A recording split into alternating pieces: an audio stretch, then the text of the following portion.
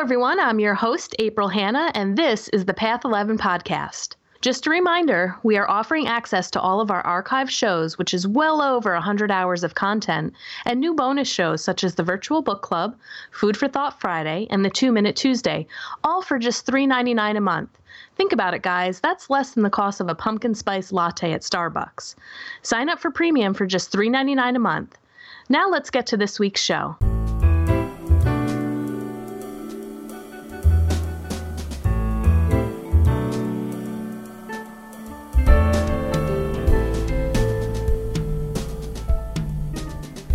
Today I am joined with Hay House author Anne Rubé, and we are going to be discussing her book, Be, Feel, Think, and Do. Anne is a spiritual coach and public speaker who explores her journey of learning how to prioritize being and feeling in order to experience life richly, fully, and true to her soul's calling. At the age of 23, Anne's life was interrupted by a near-fatal car accident and mystical experience. Trapped in the car, unable to breathe, she had a vision that forever realigned her life's trajectory. The following years were marked by chronic pain, emotional turmoil, and malaise through which her journey of introspection and personal transformation would eventually lead to profound insights around self-healing, inner peace, and soul realization. Anne opens her heart and her mind to the universe's wisdom, providing guidance and comfort to those who feel at the precipice of change and awakening. Anne, welcome to our show. Thank you, April. I'm so happy to be here. Happy to be here, too. And I have to say, just on a side note, I love the way that your book looks and feels. Good. It tricked me when it came because it has this beautiful cover, and it tricks you to think that it's going to be very much in like a journal form. I don't know for some reason, but it reminded me of that. But it's absolutely gorgeous, and I love it. So I just had to say that. Oh, thank you. I was really happy when I saw the cover as well, because the Hay House, they did it. You know, they ask a few questions about the kinds of cover that you like, but you don't have a lot to say. And so I was a little nervous. And when it popped up, I loved it. I would buy that book too. Yes. They did a good job. Good job, Hay House. Yay. All right. So I know most of the times people usually like to start off with your story. And I would like to have you speak about the car accident. Obviously, it was a very pivotal moment in your life. But before we do that, I actually wanted to jump to chapter 20, which kind of gets into the title of the book. And I had an interesting experience as I was reading the book and I came to this chapter, because to be honest, I knew what the book's title was, but I didn't really give it all that much thought. As I was reading through it, it was like, okay, that's the title of the book. And when I got to chapter 20, you had the words rearranged in a different way. It was, these are the 4 things that we do every day: do, think, feel, and be. And I was like, yeah, we do all those 4 things. And I was sitting reading that, the way that they were organized. And intuitively, I was like, gosh, well, it would be a lot better if we would be, feel, think, and then do. And then I started laughing. And I'm like, oh, yeah, now I get it. That's the title of the book. And then you go in to explain how our process of this is a little bit wrong. So it was just a funny moment for me because, I just kind of got wrapped up and I'm rearranging the words. And I was thinking about this would be a great way to wake up in the morning. If you just wake up and you allow yourself to be, you feel yourself in your body, then you move to think about what you're going to do and then actually get up and go.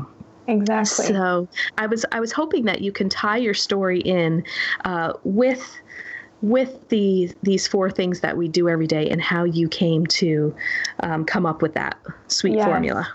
Oh, amazing. I love how you kind of intuitively knew that this was a good way of interacting with your moment to moment and your days.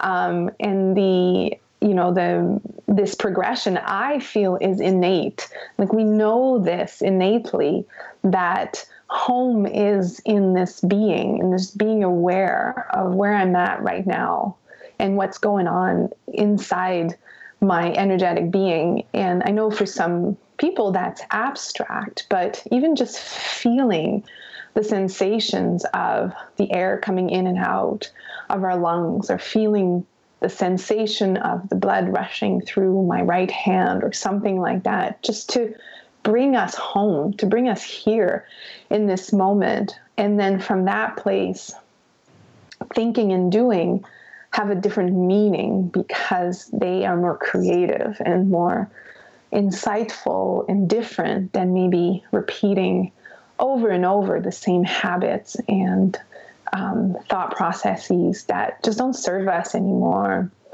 And I definitely was living a do, think, feel, be. I would say do, think kind of life for the longest time. Well, you know, I in the book, I talk about the car accident, which was a very pivotal moment in my life. It stayed with me very strongly, but my life changed over the course of 10 years after that, drastically. So it wasn't instantly that this way of being came into my life. So it wasn't, I had the car accident and then now I was a new person. No, not at all. So that's what the book is about, is that I explain the journey and describe this experience of trying and trying different things and remembering who you are and then forgetting, and sometimes forgetting for a couple years, and that's okay. Like, just knowing that it's a journey, it's not a destination right away, and it's not a place where we should be. It's learning how to merge our self that we show to the world and that we are on a daily basis, and our highest self, our soul, our true unique signature, to have one existence, one reality, and one person, really one. And I think I know a lot of people who listen to this podcast or,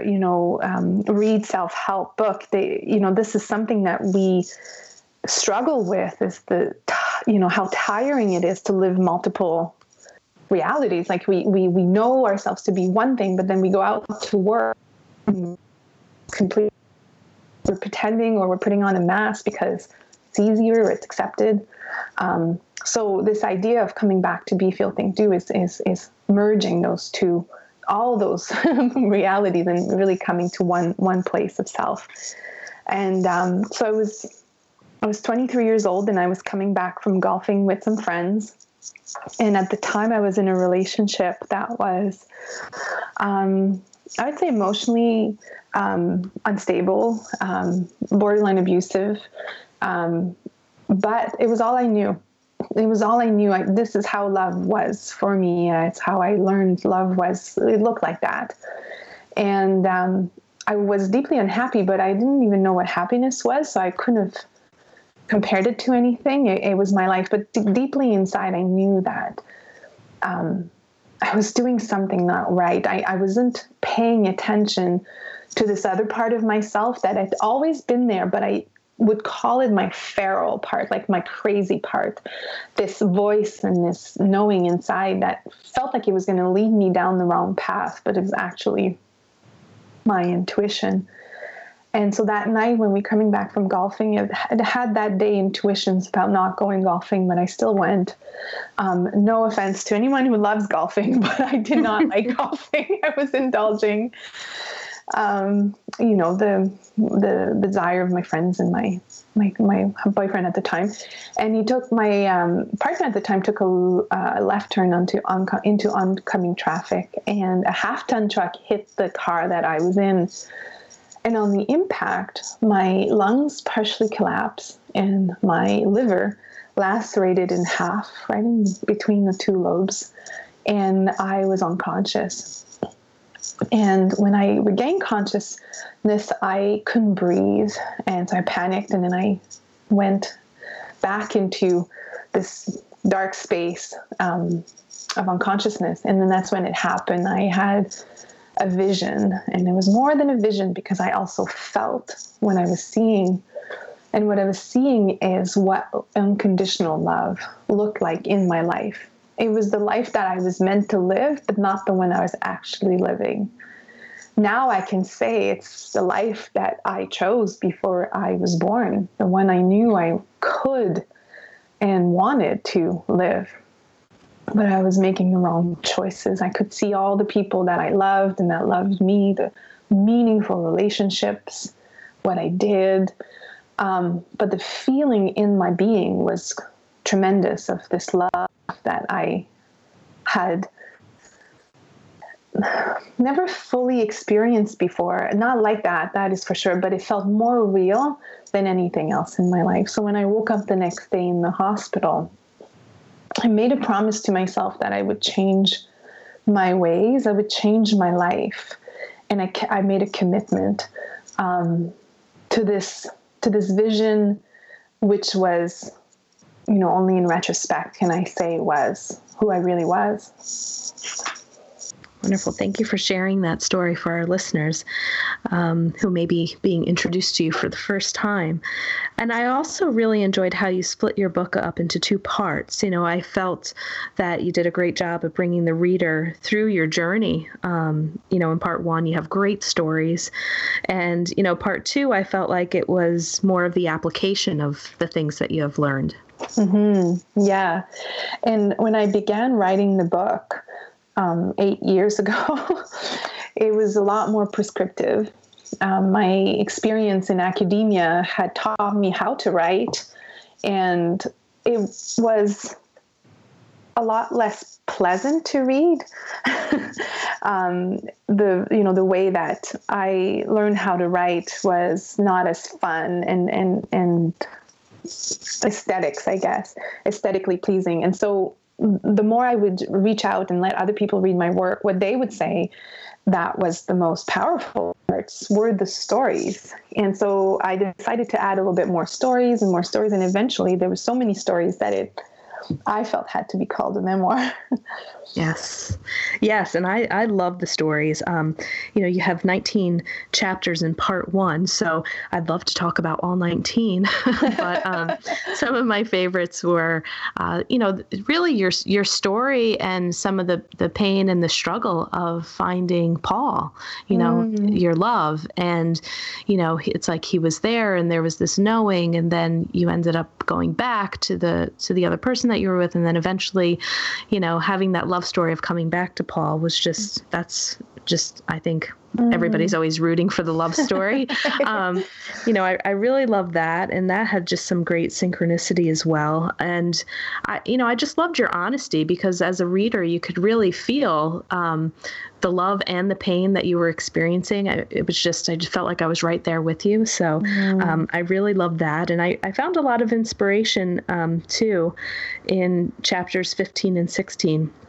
An autopoetic life and the heart-shaped compass. And, that's where you talk about some of your stories about meeting Deepak Chopra and Wayne Dyer.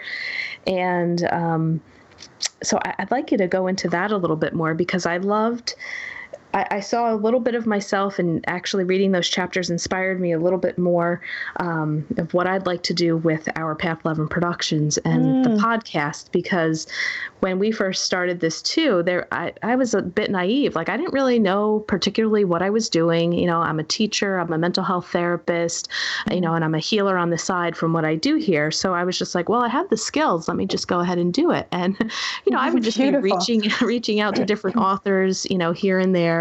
And when I was reading about you bringing Deepak Chopra, and you just said, okay, I'll make it happen, when they said he usually comes for a speaking engagement of 1,000 or more. And then you just found a way, you took your credit cards and you just did it.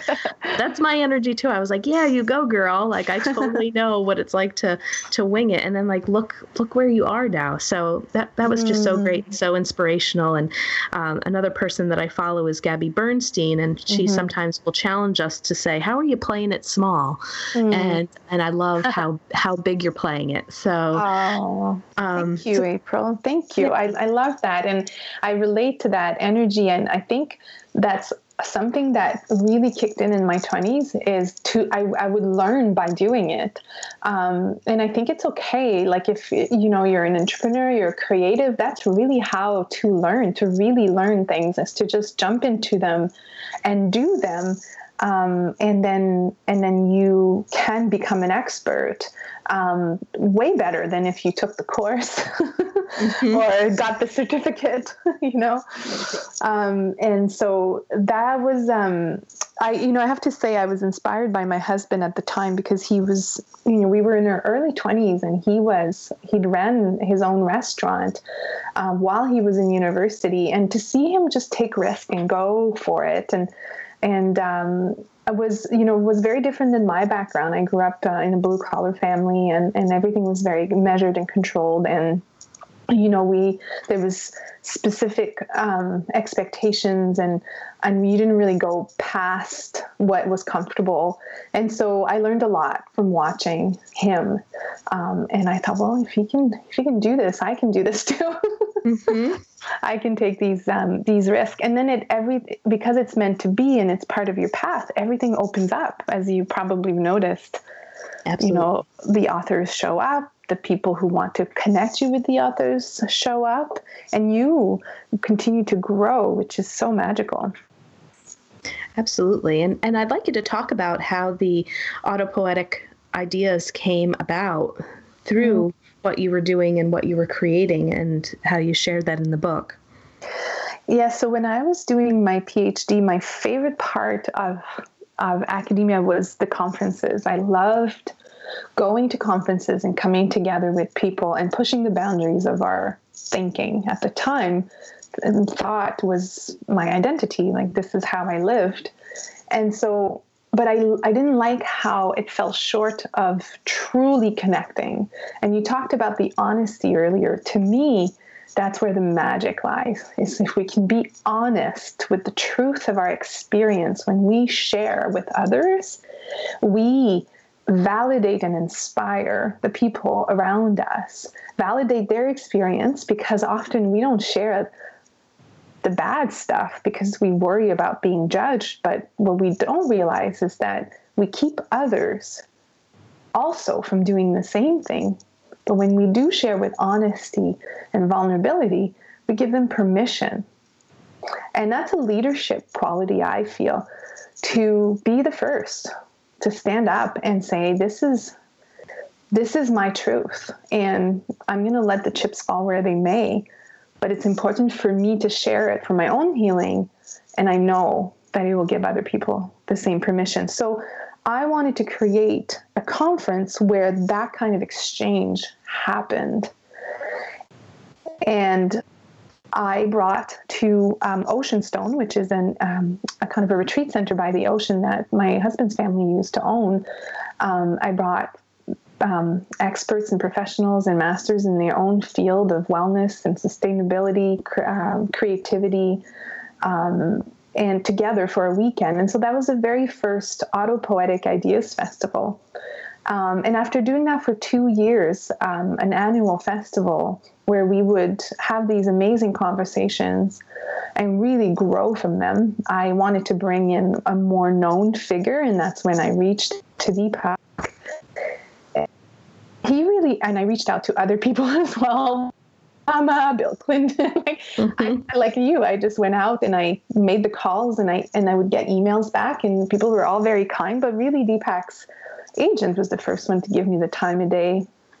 And she, I wasn't a producer. I just graduated from my PhD. I had a newborn. My daughter was a few months old. And, but we talked on the phone for a while, and she said, yeah, let's give it a try. We've never been to Halifax. And so I'm really grateful for Geeta for doing that. And it was such an amazing experience. It was so easy for me. And I think that's one of the things that, we have to remember is like, what we're meant to do should be fairly flowy. Like, we have the innate skills in us. Like, I used to do that when I was a kid. I would organize, plays and variety shows, and I'd do tickets and programs. And this is something I just did as a child, like in my neighborhood. And so if we look back and see, like, what were those things we just did, like, without the adults asking us to do, or, having to do them, they might give us some insights on our gifts to the world.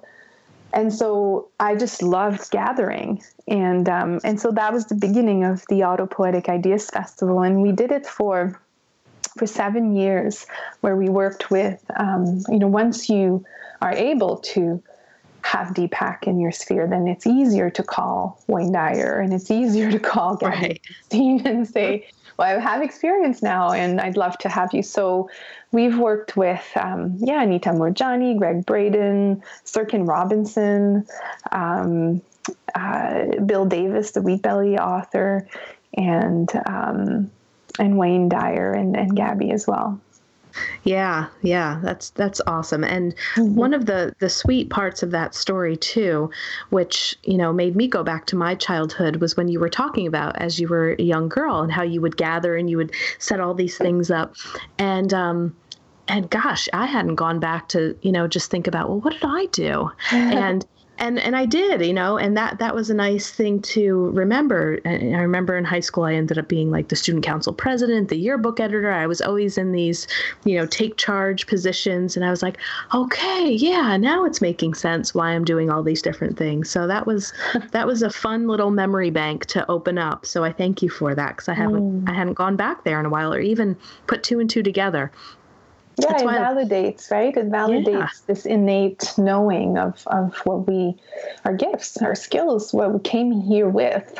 Yeah, of what comes natural, that maybe at the time, when we had less pressure, whatever the case may be, we were being more than doing. Exactly. Yes. Exactly.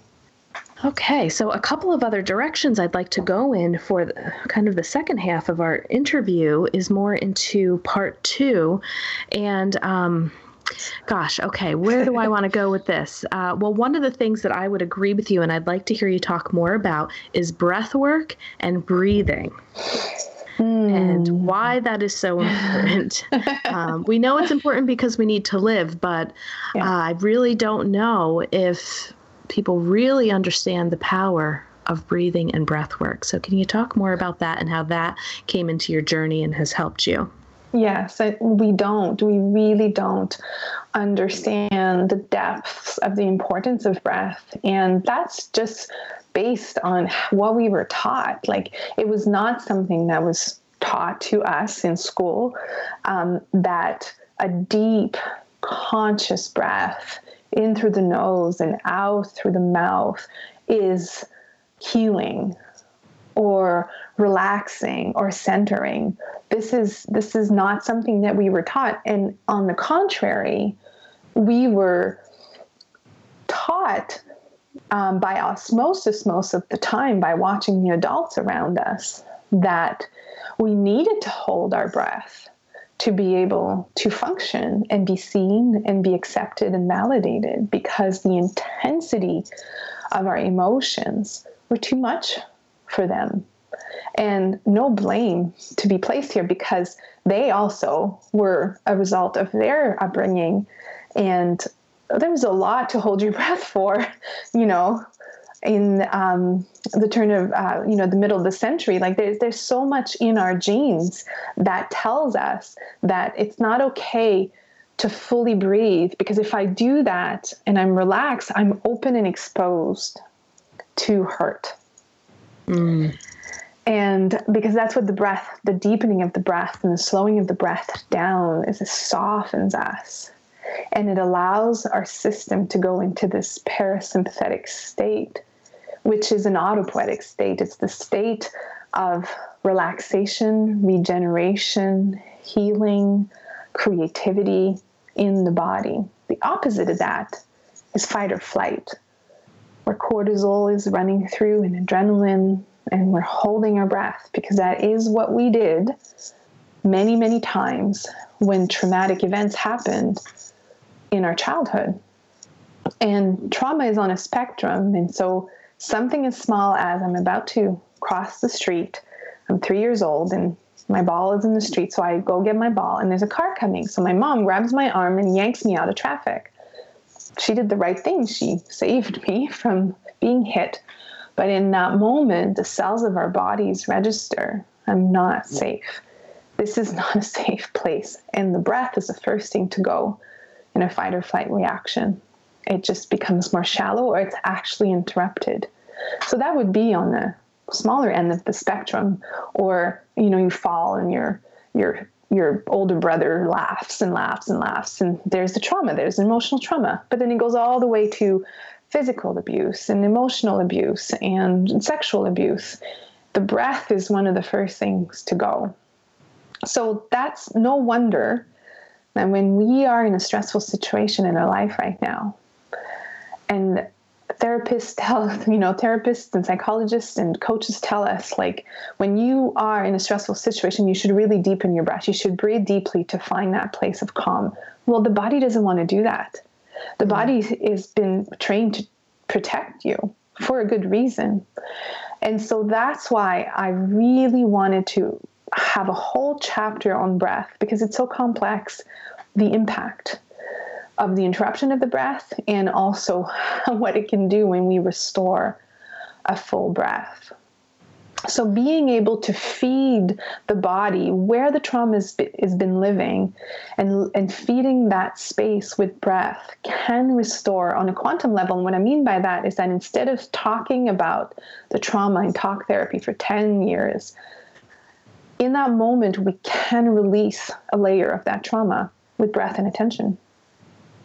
Yes, and in this chapter, the way that you were describing a certain breath, I had recently just taken a breath work class, learning a different breath that was almost a 3-part breath, but it became very much like a cycle, and there was movement to it where you did not interrupt the breath, and you would breathe in. It was an open mouth breath from the belly, breathe into the heart, and then you would exhale out. So it would sound something like and you would keep going at like a very quick pace. And the instructor was like, we're going to do this for a half an hour. And I'm thinking, I'm going to hyperventilate. Like, how do you do this for a half an hour? Are you kidding me? There had to be a couple times I had to, just take a softer breath, but it felt like my whole body was contorting. I mean, I kind of lost all sense of the physical body during this. And leaving that class, I felt so light. And, when they say that we can move toxins out through our breath, we can move, obviously the energy, weight, the trauma, like you were talking about, I'm still fascinated by it, but I know I walked out of there from that experience saying there really is something to deep breath work. Yes. And that reminds me of the holotropic breath, what you just did. Okay. That David Simon, so the co-founder of the Chopra Center, who's passed away now, led us in a class through, and it was called the holotropic breath, and it was that what I call like a fire breath. So in Huna, the breath you did it's to ignite the fire inside yourself, and that is said to actually create a similar sensation to ayahuasca. And which I love, by the way, to be able to have a breath instead of taking a drug. Like, I don't advocate that. And I know a lot of people do enjoy ayahuasca, but so I relate to your experience. I've done that, and it is quite freeing, because you can have a tangible experience of what else or who else you are beyond the boundaries of your body, because, as you said, your face, your limbs, they were disappearing, and you were tapping into who you really were. Yes. Well, and that's great to know, because I've interviewed a couple of people about ayahuasca, and I'm like, I am way too chicken to try that. I have no interest in trying it. So I didn't know that, that type of breath could elicit possibly that experience. So that's great to know too. You've already had the experience. I did. Yes. Yes. So the holotropic breath was a little different, where it was for 12 minutes. And then you stop instantly. And when you stopped, that's when you kind of traveled. Okay. Very cool. But you don't try that at home. You need a support group, because, you can tap into healing, and you need someone there to be there for you. Absolutely. And, I'm actually going to just take a slight right turn, because I do want to talk a little bit about this is kind of going back to part one, but your shamanism journey, and I know that you are doing some shamanic work as well, and I feel like that kind of ties in a little bit to what we were just talking about. And then I'd like to move more towards conscious intention and attention to things. But would you like to talk a little bit about, how you came into shamanism? I came into shamanism through Reiki. Because when I was attuned to Reiki, I had an experience of myself, almost like a download of that energy that was so palpable that I wanted to know more about this esoteric world. And having been so on the right, on the other side of that reality with academia, I think I wanted to swing the pendulum all the way back, as far back as I could, so I could kind of come back and find a middle for myself. So I went to Kauai to study with a shaman, Kahuna, and she is from a long lineage of Huna teachers. And Huna is the ancient tradition of spirituality of the Hawaiians. And she taught a branch of Huna called Lemurian Huna, where it went even back before the Hawaiians, came to the islands. It was Lemurians, in her opinion, and which I really resonated with. And so I studied with her. And so one of the things she talked about is how 30,000 years ago, we came from the Pleiades as star beings, the Pleiades, the star constellation. And we were living in this way that is very familiar to our soul, connected to each other, telepathically communicating, really connected to nature and the animals. And we were very etheric. And so there's a memory of time in our cells. And that's what she feels. And I absolutely agree that this kind of way of living is coming back on Earth after we've forgotten for so many years who we really are. And when I connected with her, she attuned me to an energy, a healing energy, from that Lemurian time. And instead of, the white light from Reiki, this for me manifests as a purple light. So I had the experience of being able to work on her as well, and feeling this tangibly in my body that, yes, I was absolutely a channel for this energy. And I came back home and I started working on people, putting my hands on them just like a Reiki practitioner would.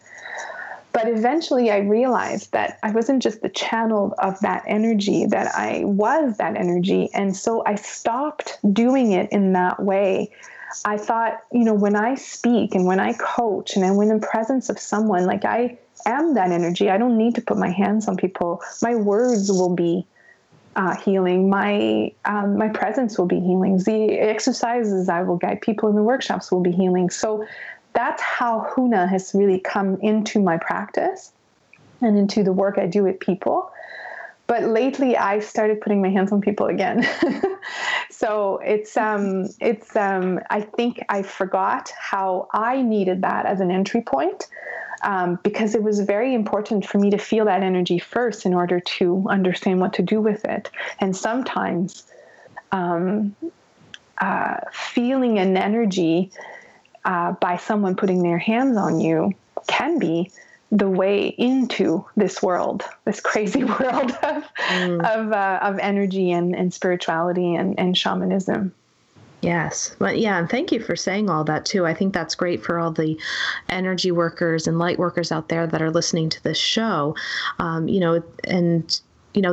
think that there is something too very healing about physical touch. And once you get to a point where you really do understand energy and you understand it like you just described it, where we don't necessarily need to touch people because you are that energy, that healings can still occur. But I would agree with you. I do love being able to touch my clients as well, and administer Reiki and different healing. However, one of my teachers once told me, I was doing a medical intuition class, and she said, okay, I'm going to have you guys look into each other's bodies. And most of us were Reiki practitioners in this training. And what was the first thing we all did? We went to grab and touch each other. And then she said, okay, now that you guys are done, she's like, I want you to let go of your rules. She's like, you don't need to touch in order to see, But I do find that there is something, also very nice about being able to have that entry point like you talked about, and also just the power of touch and how healing that can be.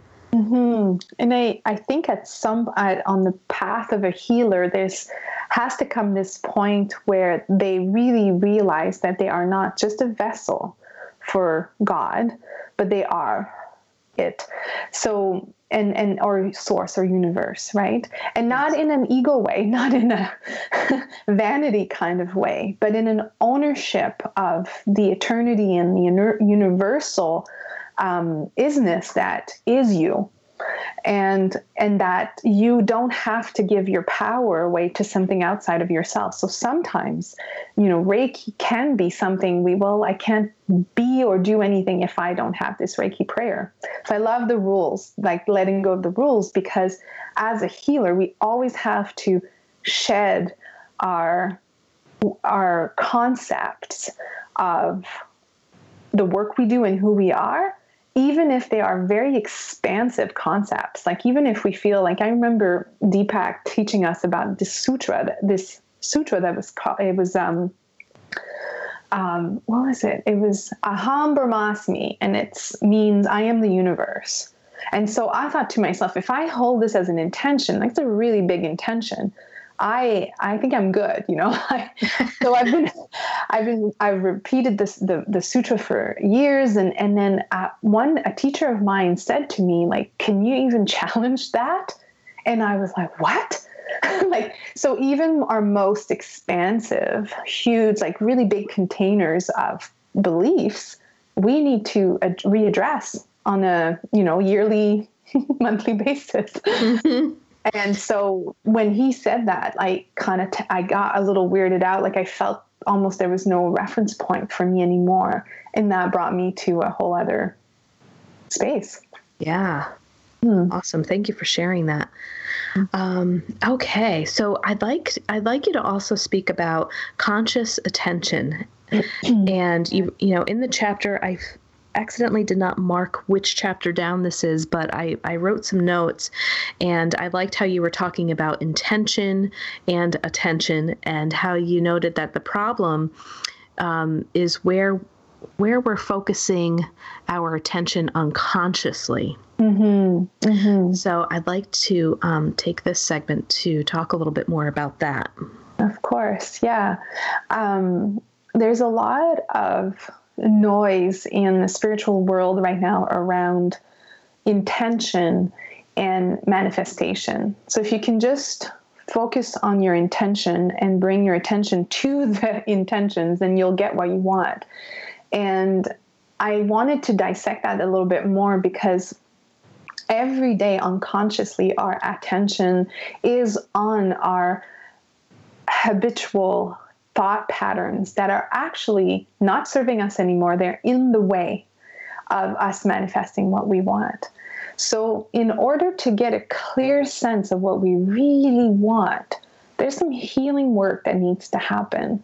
We need to clear the body, clear our energetic being of what's holding us back. And the subconscious is where all of that is being stored.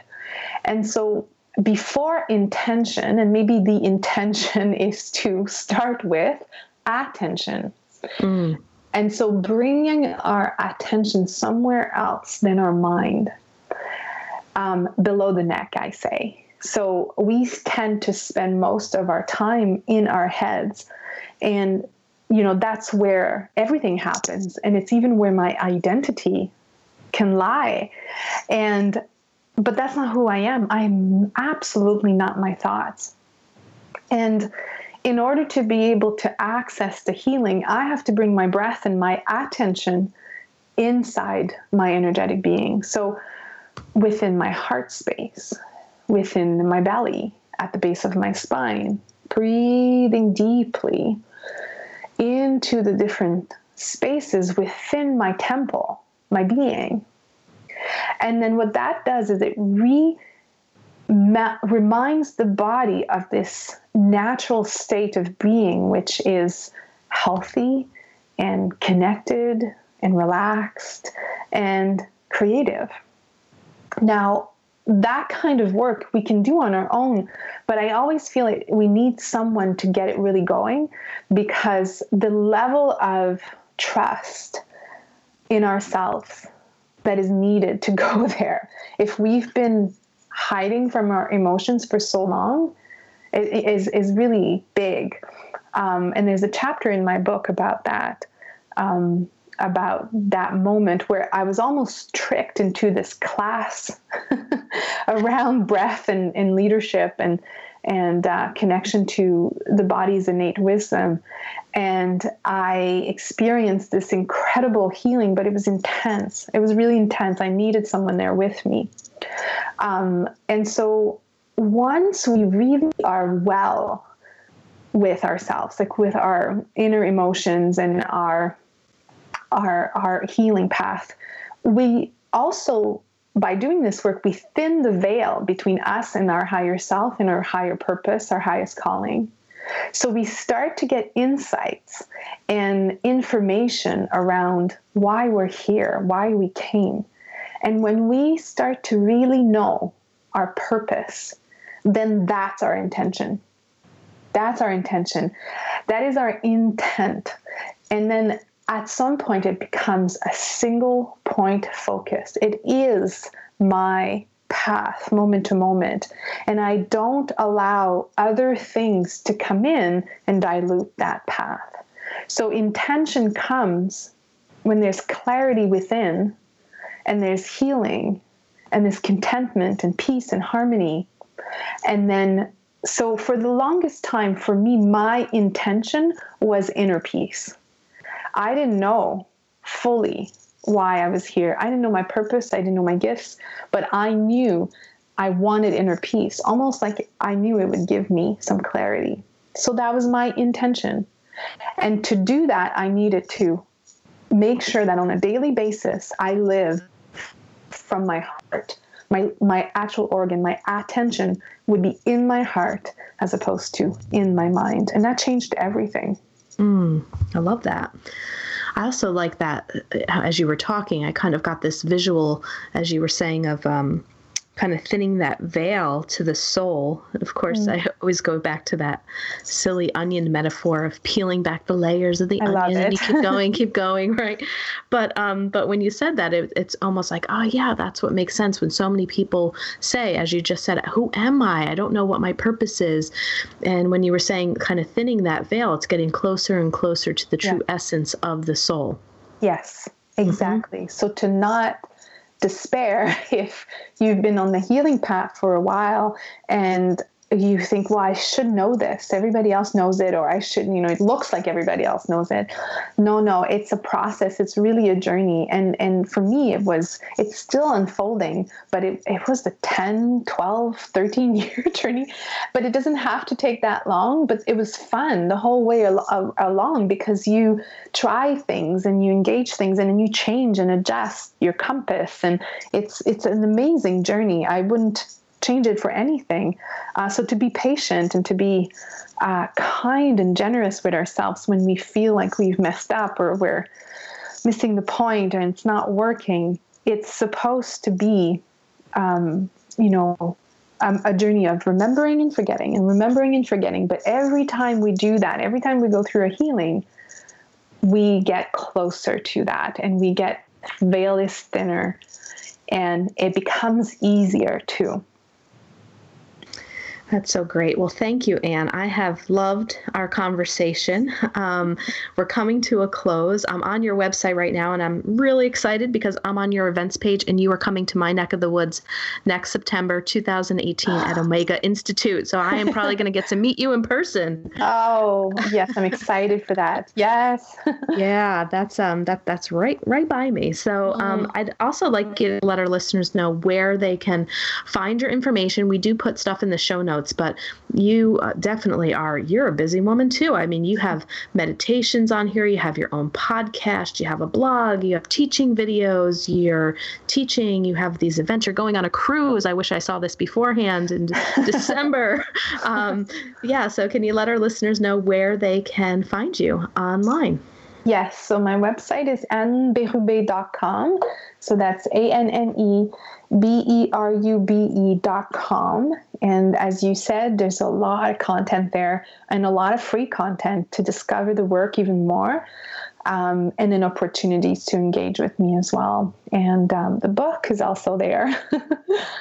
It is. And it was one to purchase, wonderful. I guess. Yes. Purchase the book, listeners. Go get it. I loved it. I know that you guys will love it too. And thanks again, Anne. This was a great interview. And, you're doing great work in the world. Keep it up. I'm really excited. I hope that I get to that training in September and get to meet you in person. That would be really, really nice. Well, congratulations on your work as well, April. I really appreciated our time together today. Thank you. Well, I hope you all enjoyed that show, and don't forget to sign up for our premium service with over 100 hours of interviews, as well as our new segments such as 2-Minute Tuesdays, Food for Thought Fridays, as well as the virtual book club on Thursdays.